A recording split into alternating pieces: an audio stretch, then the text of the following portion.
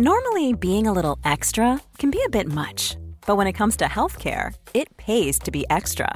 And United Healthcare makes it easy with Health Protector Guard fixed indemnity insurance plans. Underwritten by Golden Rule Insurance Company, they supplement your primary plan, helping you manage out-of-pocket costs without the usual requirements and restrictions like deductibles and enrollment periods. So when it comes to covering your medical bills, you can feel good about being a little extra. Visit uh1.com to find the Health Protector Guard plan for you. Mom deserves the best, and there's no better place to shop for Mother's Day than Whole Foods Market. They're your destination for unbeatable savings, from premium gifts to show-stopping flowers and irresistible desserts. Start by saving 33% with Prime on all body care and candles. Then get a 15-stem bunch of tulips for just $9.99 each with Prime. Round out Mom's menu with festive rosé, irresistible berry chantilly cake, and more special treats. Come celebrate Mother's Day at Whole Foods Market. Hey, it's Danny Pellegrino from Everything Iconic. Ready to upgrade your style game without blowing your budget? Check out Quince. They've got all the good stuff, shirts and polos, activewear, and fine leather goods, all at 50 to 80% less than other high-end brands. And the best part? They're all about safe, ethical, and responsible manufacturing. Get that luxury vibe without the luxury price tag. Hit up quince.com/upgrade for free shipping and 365-day returns on your next order. That's quince.com/upgrade.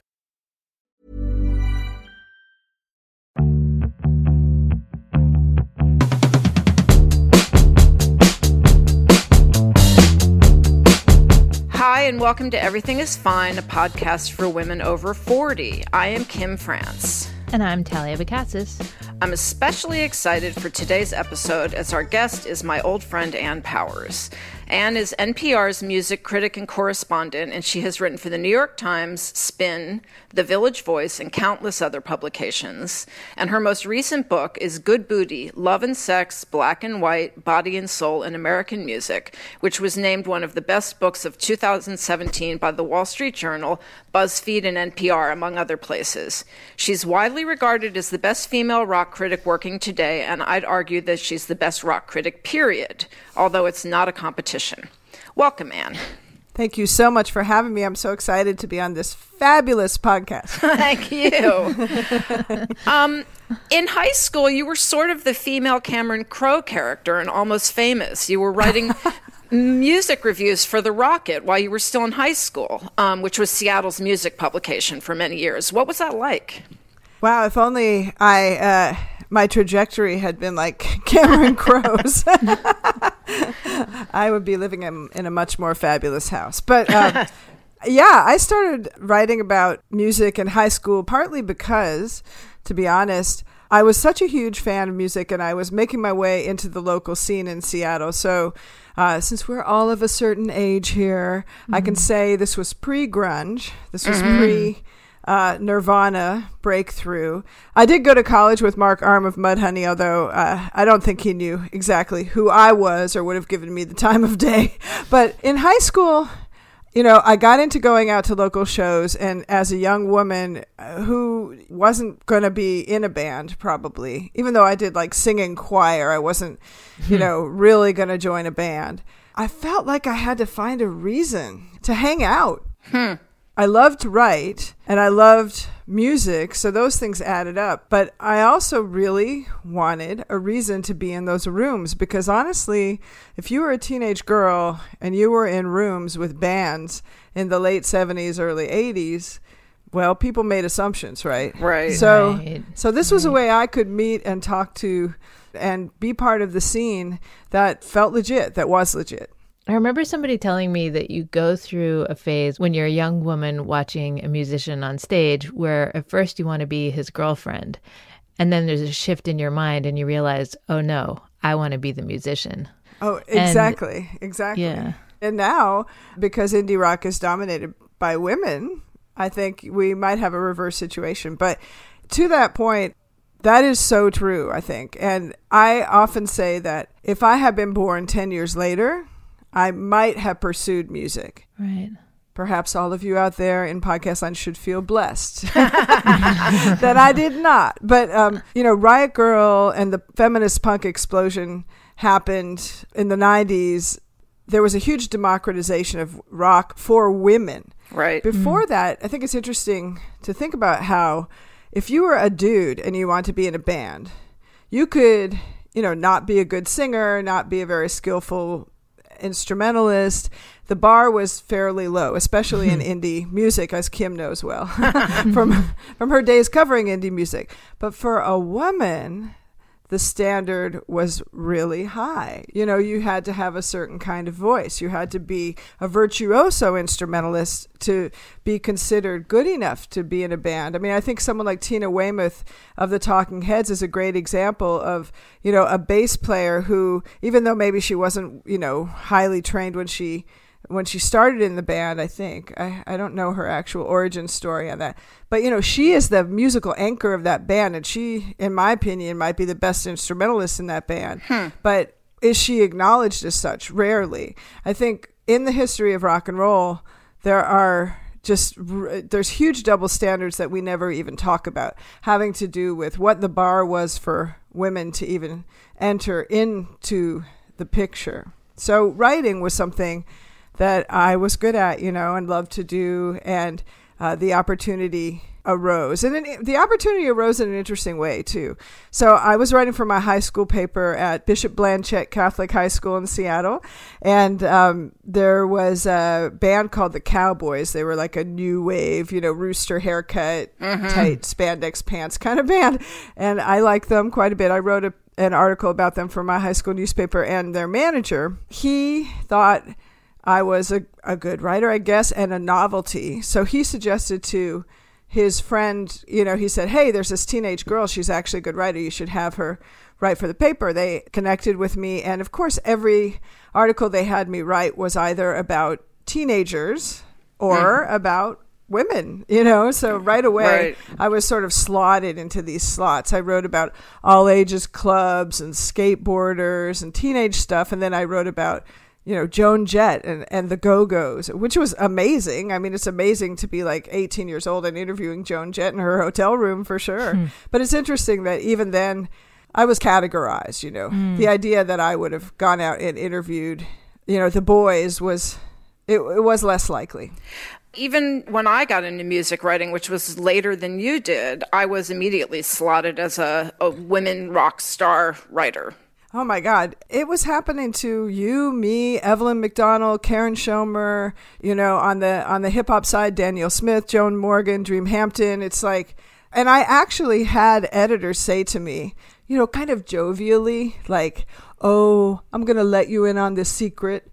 The male editor would say to me, and I would love to have another woman writer for this, but you're just the best. So that was one thing that got said to me. But the other thing was, oh, well, if you can't do it, then we'll go down the list. It was either you, Kim, or me, or Evelyn, or whatever. Yeah, I remember. I mean, I have to say, I've always felt when we both wrote about rock music, very competitive with you. And I'd be like, why did Anne get that amazing assignment? And it wasn't until years later that I realized, Anne was much better than you. Well, you are much better. This is a healing moment, and I'm glad we could have this moment. No, you were better at a lot of things than I was, Kim. Come on. One reason I feel like I wanted to start a Tumblr for a while called I Preferred the 90s because I really preferred the 90s. But one reason I've got such nostalgia for it and the indie rock scene in the 90s was that that's where I saw the most compelling expressions of feminism happening. Do you feel like there are people carrying that torch today? Absolutely. Now we have this generation that grew up with the example of women in the 90s. And more than that, with the grassroots efforts of those women in through institutions like Rock Camp for Girls, and other programs. And, dare I say it, Sassy was so foundational, absolutely foundational in this. So now we have indie rock is now dominated by young women who have no doubt about their validity, no doubt about their right to be at the center of the story. It's very inspiring. I remember going to cover No Doubt after their first album really hit. And I follow them around, as one does when they do a story, and watch them perform in the evening.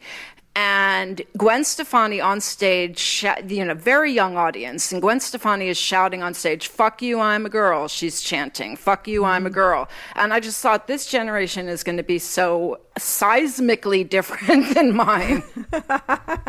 Yeah, and it's funny because I remember when Gwen Stefani came out, there was a kind of a snobby reaction, like that Just a Girl was diminishing. I think that the rock critic world kind of read her wrong, and thought, oh, that's minimizing the importance of Girl. They weren't understanding how incredibly important it was to bring that message, and her physicality. She was beautiful, and she also was athletic. She was fulfilling every aspect of an ideal that went beyond gender. I think that was what was so important about her. Right. Can we talk about ageism in the music industry, and in particular as it pertains to women? You can see me nodding. I was thinking about this. I was like, ooh, we can talk about ageism. No, I wasn't literally thinking about that. Well, maybe I was. Yeah. Oh, well. I know, that's not even a question. It's just like... Well, it's interesting. So I was listening to your interview with Karina Longworth, and I love Karina's podcast, You Must Remember This, which is about Hollywood in the 20th century. And she said something about Hollywood, how you aren't even allowed to be over 40, that physically you're not allowed to look over a certain age. That is so true in pop. It's like, it's even more profoundly true in pop. I think that the age is younger in pop. It's younger than it is in Hollywood. I mean, you aren't allowed, as a mainstream pop star, it's pretty damn hard to be, to present as older than 30, even though some of our hugest pop stars, of course, are over 30. But, look at Beyonce, for example. Well, okay, she's a bad example because she's so singular. It's funny because I Googled her age before this conversation. I was like, oh, she's 38. I know. But, the thing about pop stars in the 21st century, so this was always true.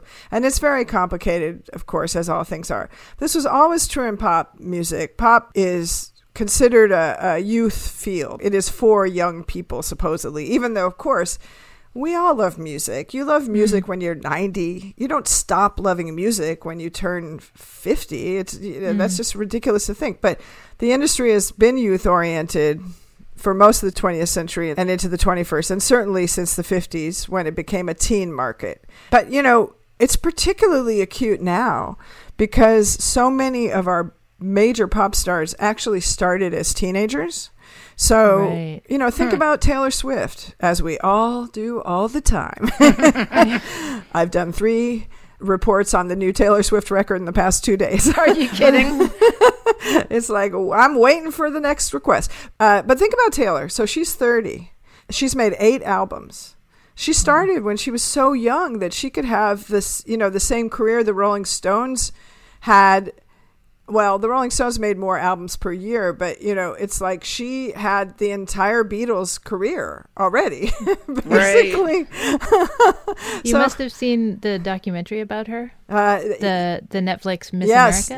Yes. Miss Americana. She was so self-aware, and she made some comment about knowing that she had a shelf life and that when she hit 30, nobody would want to hear from her anymore. And she's proving that wrong, but it's interesting that she's moving into this kind of like indie, quote unquote, indie realm by working with, sort of art rock musicians like Aaron Dessner from The National. She is very candidly setting herself up for like this next phase of her career, because it's not like Madonna is not still out there playing arena tours, assuming people can still play arena tours, after the pandemic. But, it's not like we don't have examples. A few examples of older women who can do this, but it's exceedingly rare, and it's really treated kind of like the blue rhinoceros, right? It's like, does this person really exist? Madonna, I don't think there is ever a conversation about Madonna right now that doesn't refer to her age. Like, it's true, but I thought she was going to be the one who was going to redefine it. But in the end, she seems to be, I hesitate. It feels very mean-spirited, but there was at the beginning of the pandemic that video that she put out of herself in a bathtub that was very bizarre and that showed that, like, she's not dealing well.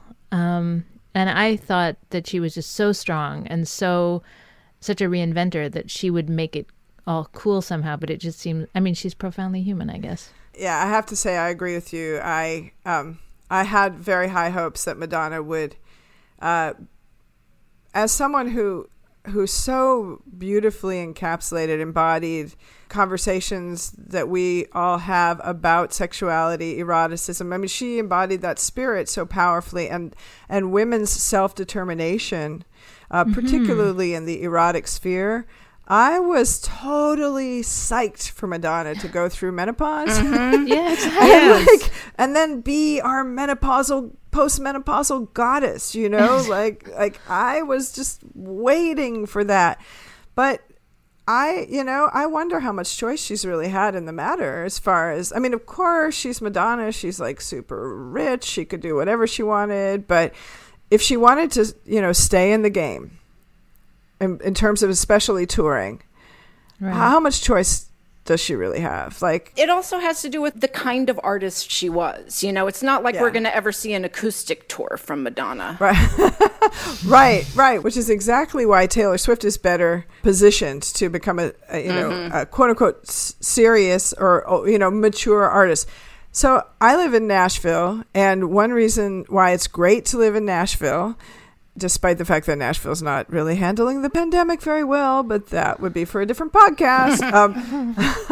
One reason why it's great to live in Nashville is because country music is one space historically in which women have been able to grow older and still garner interest, at least as live performers. And that has a lot to do with the fact that country music is very institutionalized. And, there's this central institution of the Grand Ole Opry. And the Grand Ole Opry has a lot of issues. I do not mean to only celebrate it. It has a history of minstrelsy, among other things, in its past. But it is a space where older women performers are respected, and, they can be on that stage. And there are groups like the Browns, and there's Jeannie Seely, who's one of the hosts of the Opry. I think she's in her early 80s now. We see these women in country music. They're out there. And of course, like the icons, Dolly, obviously. Now, we can talk about Dolly's body, her own issues around presenting herself and self-preservation, as it were. But, she's still an incredible force. Loretta Lynn. Yeah, I mean, the list can go on. Unfortunately, country has taken the cue from pop in the 21st century, and it's become a really difficult realm for women in general. So that sucks. But it is nice here in Nashville because, I can go out and I don't feel like a total weirdo. If I go to a rock show or an indie rock show now, unless it is, a Yola Tango show because they're touring. That's just what I was just thinking. I was just thinking that's the only place I don't feel like a freak. I know. We have our artists. Oh, my God. Amy Rigby came down here and performed on her great new record she put out last year. And it was like people I didn't even know lived in Nashville were at the show. Oh, that's funny. All the olds turn out for the old indie band. But, if I go to see a new band that's a rock band, I am Grandma League. And, oh, my God, I have to tell you guys, this totally changed my experience of interviewing artists. Being in my 50s, I'm mom now. It's so great. Oh, my God. They love to talk to mom. People want to talk to mom. When I was younger, I struggled so much with interviews, especially with male artists, because I just didn't know where to put my femininity, my sexuality, my being, I mean, I wasn't a groupie. I didn't want to be a groupie. You don't want them to see you as somebody sexual in that moment. Right. Well, if they did, it was a huge problem. If they didn't, it was a huge problem because, frankly, and you're talking about the 90s as a great moment for women, but it was also a pretty macho, weirdly sexually repressed moment for dudes. Or maybe they bands. would give you like a better interview if they were attracted to you, kind of thing. What do you think, Kim? It's so hard to say. So many of the people I interviewed were just narcissistic to the badillionth degree. And I think I could have been anybody. I think we were all sort of interchangeable. Yeah, I think that's true. But, oh my God, I remember this. I did a spin piece on the band Alice in Chains, and that was like the nadir of my interviewing career.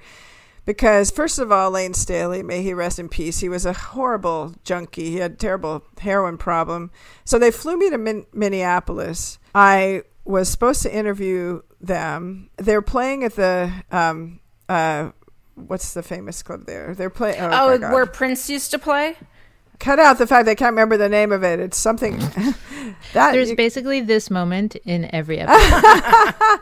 Oh my God! The other, it's the 4th Avenue. Let's see. I usually cut it out, but I think I'm going to leave this one in. We're normalizing flakiness in middle age. Okay, 1st Avenue. Oh my God! It's like not like I haven't seen Purple Rain 150,000 times. Okay, so so Alice in Chains. They're playing at 1st Avenue. I'm supposed to interview them. The whole time I'm there with them, the singer's chasing drugs. Everyone else in the band is chasing the singer. I cannot get them to sit for an interview. I'm on the tour bus before the show, and they have all these girls, like teenage girls, that they have picked up that are like on the bus. And I remember very vividly a couple of the guys in the band, like they're like to the girls, they're like, you stay on the bus. And so these girls didn't even get to see the show. They went in to play the show. And, you know, mingle and have their night. And the girls they sat there on that bus waiting for their after show experience. And it was I just felt so degrading all around. I never got that interview. I ended up interviewing them in New York when they came a couple weeks later. I don't think I even wrote about that. I really should have. But that was what it was often like, you know, that was the worst experience. So it wasn't like it was always like that, but it was that experience of like, why are you there as a woman?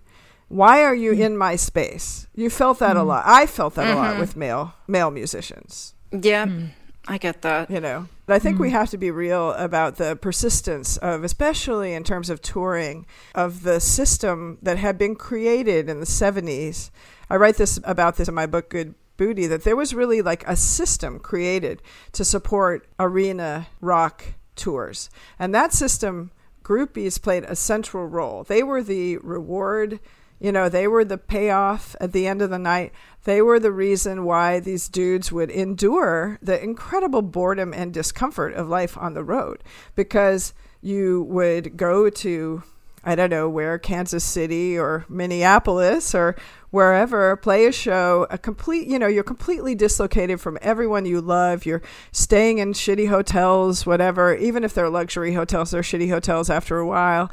And you're playing in an arena where the sound is bad. It's not that fun to play. But after the show, you get your drugs, you get your booze, and you get your women. And so how does a woman like me fit into that? Right. Now I'm having one of those moments. Post-traumatic stress from the rock critic life. It's true. It's so real. It's true. Oh, I know what I was going to say. And that is that every band I know, every band with men in it that I know or have been around has groupies, just without exception. Yes. Yo La Tango probably has groupies. But just to, pick on Yo La Tango today. But does the inverse exist? Are there male groupies? Well, I don't know too much about whether, say, Boy Genius, the supergroup of Phoebe Bridgers, Lucy Dacus, and Julian Baker, is kind of like a little indie supergroup. I don't know if they have groupies. I guess it'd be interesting to know. I remember reading an interview, I think it might have been with the Go-Go's, or maybe it was a little later, and it was with L7, one of those LA all-women bands. And they said, well, we get some guys, but they're all the pencil protector types. They certainly weren't the, highly adorned, highly self-maintained, goddesses that female consorts of male rock bands tended to be. I mean, one huge development that's happened in the 21st century, of course, is the way that the especially in indie rock, is the way that the rock scene has intersected with Me Too. People are getting called out. I mean, look what happened to Ryan Adams, Yep. He got called out in the New York Times for being a dog, and, well, he should have, frankly. The landscape is altered. It's so altered, and thank goodness. All right, we're going to take a quick break.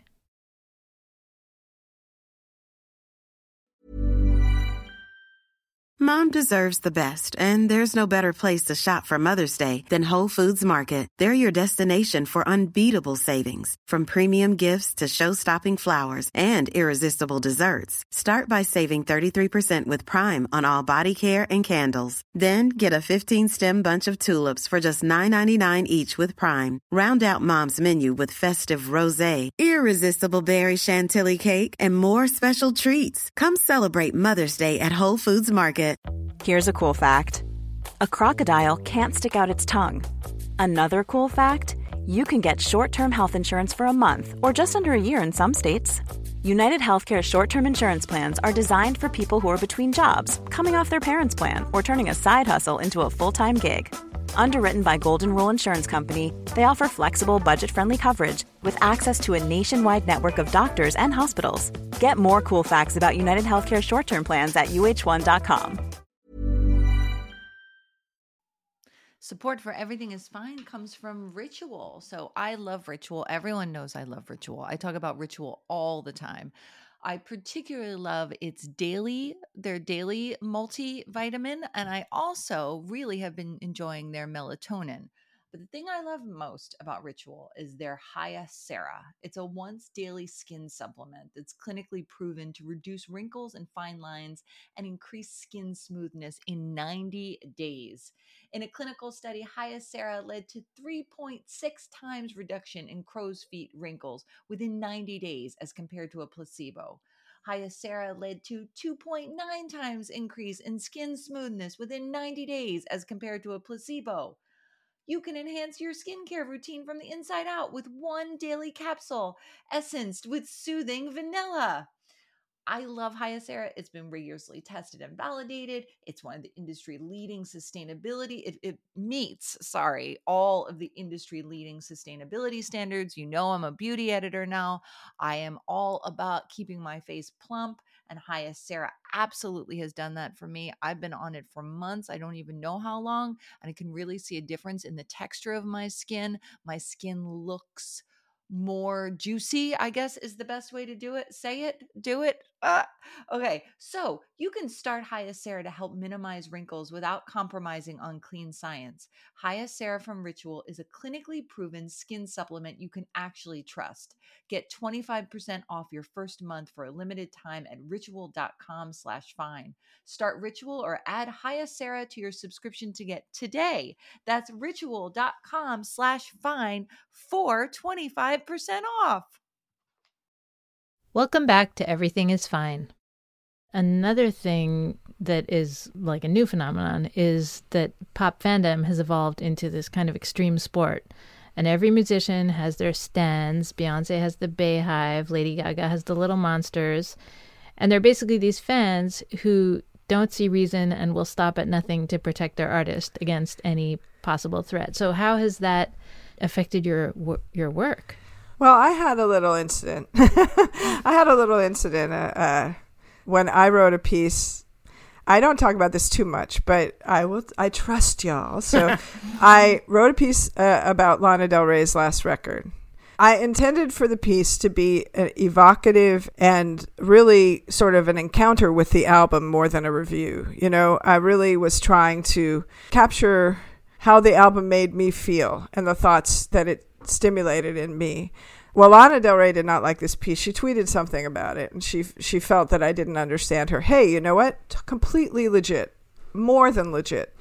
Right. In fact, a good critic should sometimes hope that an artist will object to their work. But her fans just went wild on me. You know, they went on the attack so aggressively. It's the only time I've ever trended on Twitter. Yeah, I have a screenshot of in the Twitter news. I don't even have a blue check. I've never even tried to have a blue check. So, and the thing that was kind of stunning about it, aside from the fact it got picked up as a media moment and people wanted to interview me. Well, of course, it was not a negative review. So just the mere fact that she felt that I had misunderstood her record. It wasn't that I panned it or that there was any power in this piece to do anything to the success of the record, and not really criticism ever does anything these days. in terms of whether a record succeeds or not. But it was the persistence. It was the persistence of these fans that was so stunning. You know, I still get tweets about that. Huh. It's been, how long has it been? Was it scary? I walked away from social media for a few days when it happened.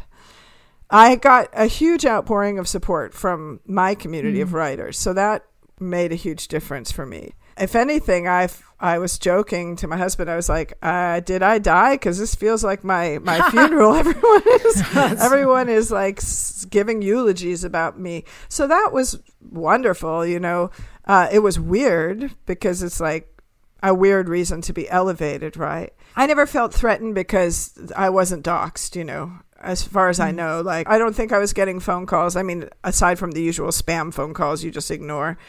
And nobody ever came to my house or anything like that. So maybe Lana Del Rey's fans are like a little bit like they're a little more loose. Hatred. They're like, yeah. They don't want to leave the beach. Exactly.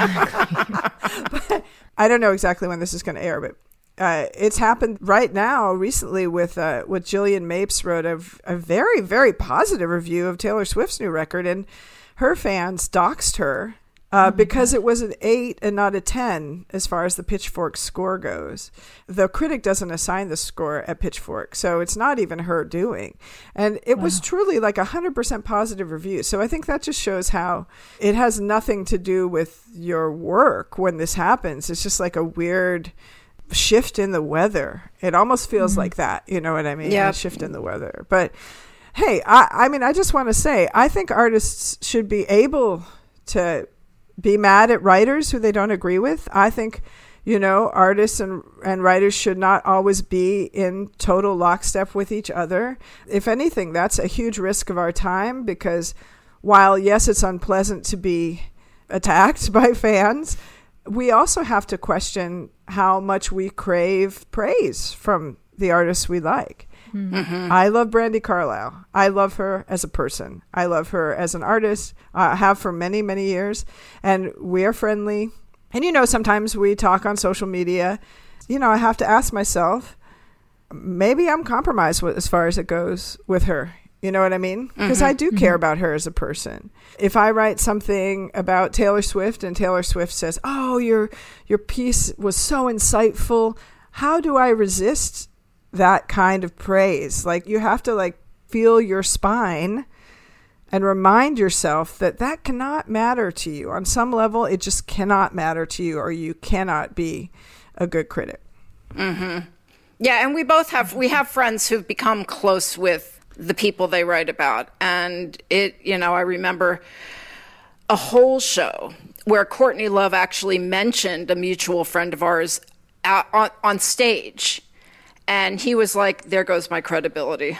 Yeah, no, I mean, it's hard. And I think, I have very complicated feelings about this, because especially here in Nashville, it's such a small ecosystem, and you really live among the people you write about as a music writer. So, I mean, like, literally, you know, there is a really great songwriter who lives on my block, like 6 houses down, who has written for the Highwomen and written for Little Big Town and written for like every country artist I like.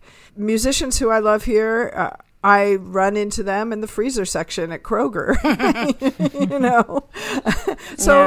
So it's complicated. You kind of have to work out your role, and it has changed. And I think social media has made the world a little bit like Nashville, where, you know, we are all constantly talking to each other, and you can have that dialogue with someone, and you just have to keep asking yourself, what am I motivated by? Why am I wanting to write about this music? You know, I was never super into doing pans. I was never really like into, what do they used to call Frank Rich? Not the monster of Broadway. The butcher of Broadway. Yeah, I never wanted to be the butcher of the Bowery Ballroom or whatever. you know. But I will tell you, here it's funny, because like the two people that I negatively reviewed that are the most prominent people, both are major people here in my town. So I ended up with like karmic payback. So I reviewed the White Stripes, the first big show they had in New York, and I was very short-sighted and thinking, well, these guys, they're not really as good as John Spencer Blues Explosion. Talk about indie bias, you know. I gave him a somewhat, it wasn't a terrible review, but I have apologized in print to Jack White at least twice. But I hear he still is kind of mad at me for that review. I've never really had a conversation with Jack White since then. And then I will apologize. And I don't know if this might be a scoop for y'all's podcast, but I will apologize because I reviewed the first Gillian Welch and David Rawlings record. I think it was for Spin. And I was like, this feels fake to me. I totally didn't get what they were doing. And I do regret that so much because I did not get that record. And I have, chatted with them in the lobby at the Ryman at various shows and everything. And I'm just standing there thinking, do they remember? Do they remember? So I just want to say, Gil and Dave, I love you. I'm sorry. My ears were off. My ears were off back then. I had Juliana Hatfield called me the C word on Twitter. Oh, my goodness. Oh, wow. And, music is so personal, and writing about music is so personal. And you end up, if you're not fantastic at it, as I don't think I was, projecting a bit. Right. And I really projected a lot of expectations onto this poor woman. So when her second album came out and it wasn't sort of sisterhoody enough, I wrote a review and she was very angry about it and remained very angry. And I apologized. I wrote back and said I was young when I wrote that review. I was projecting, and she accepted it, sort of. I mean, it's hard because I have been reviewed. My books have been reviewed negatively, and some of my darkest moments on earth have been when, for my first book, Weird Like Us, I got a pretty negative review in the Village Voice from someone who I later worked with at the LA Times and never would talk to. I could not let go. And then more recently, Good Booty got like a less than awesome review in the New York Times, which I think affected the reception of that book. And that was really crushing. It was crushing, I mean, personally, it was incredibly crushing. You work so hard on something. And I remember after that Voice review of my first book, going to a show at the Knitting Factory. And that was the one moment where I thought, I don't know if I can be a reviewer anymore, because I felt the humanity of that performer so acutely at that moment. Like, I just thought, this guy who was on stage, who's a singer-songwriter, he is a person. He is a person. And what I write about him is going to affect him personally, emotionally. And, and I thought, wow, oh my gosh. Obviously those feelings faded. I was able to step back, and I still was able to write reviews that were negative enough. Like, I think I once reviewed Don Henley in such a way that caused him to send me a fuck you note, but so I still accomplished that, but it's hard. These are, artists are people. So if you think about their humanity when you're writing about them, then that can lead to some compromise. But then let's talk about, like, what the hell is objectivity anyway? And do any of us have objectivity? No, none of us ever do. Not really. We all bring ourselves, our biases, our emotional lives into every piece we write. So I think, as long as you're honest about that, as honest as you can be. Okay, we better wrap up. But there's a question that we always ask everyone, and it's kind of evolved. At first, we were asking everybody what their favorite beauty product was, and that was popular with some people, and then got blowback from other people. So now we're asking for your favorite beauty product, your favorite life hack, your favorite piece of advice, or any secret you wish you knew when you were younger. Oh, my goodness. What? Maybe I'll use this as an opportunity to do a PSA for taking care of your hearing.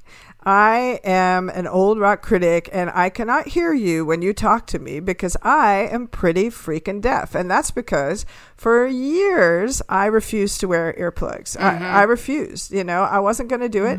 I would stuff napkins in my ears, I would buy those crappy little foam ones. Those do not really work. That, I remember going to shows in New York and running into the CVS and buying, whatever swimmer's earplugs they had or something before I would go see Nine Inch Nails. You know, just ridiculous. But take care of your ears, young people, if you're out there, and take care of your ears, older people, because, you know, you're still going to go to shows and there's still going to be a moment where it's kind of loud. So I guess that's my biggest life hack. Thank you, Anne. Thank you so much, Anne. This has been fantastic. It was very fun. I'm sorry I didn't have any recipes for sardines on toast. I loved Melissa Clark's episode. Oh, thank you. That's all it is, sardines on toast. No, this was really fun. How should people find you if they, if after this they read more of you or anything? Yeah, so I work for NPR Music, and you can just search my name with NPR, and you'll have an aggregate of all my pieces. I'm on Twitter at Ann K. Powers. I'm on everything at Ann K. Powers. So Twitter and Instagram at Ann K. Powers. ANNKPOWERS. Yeah. Thank you for listening to Everything is Fine. We're your hosts, Kim France and Talia Bacassi. If you like the show, be sure to rate it and write us a review on Apple Podcasts. We're really grateful for the nice reviews you've left so far. If you have suggestions for show ideas or anything else, email us at tallyandkim@gmail.com. We also have an Instagram that is EIF Podcast, and you can find me on my blog, girlsofacertainage.com.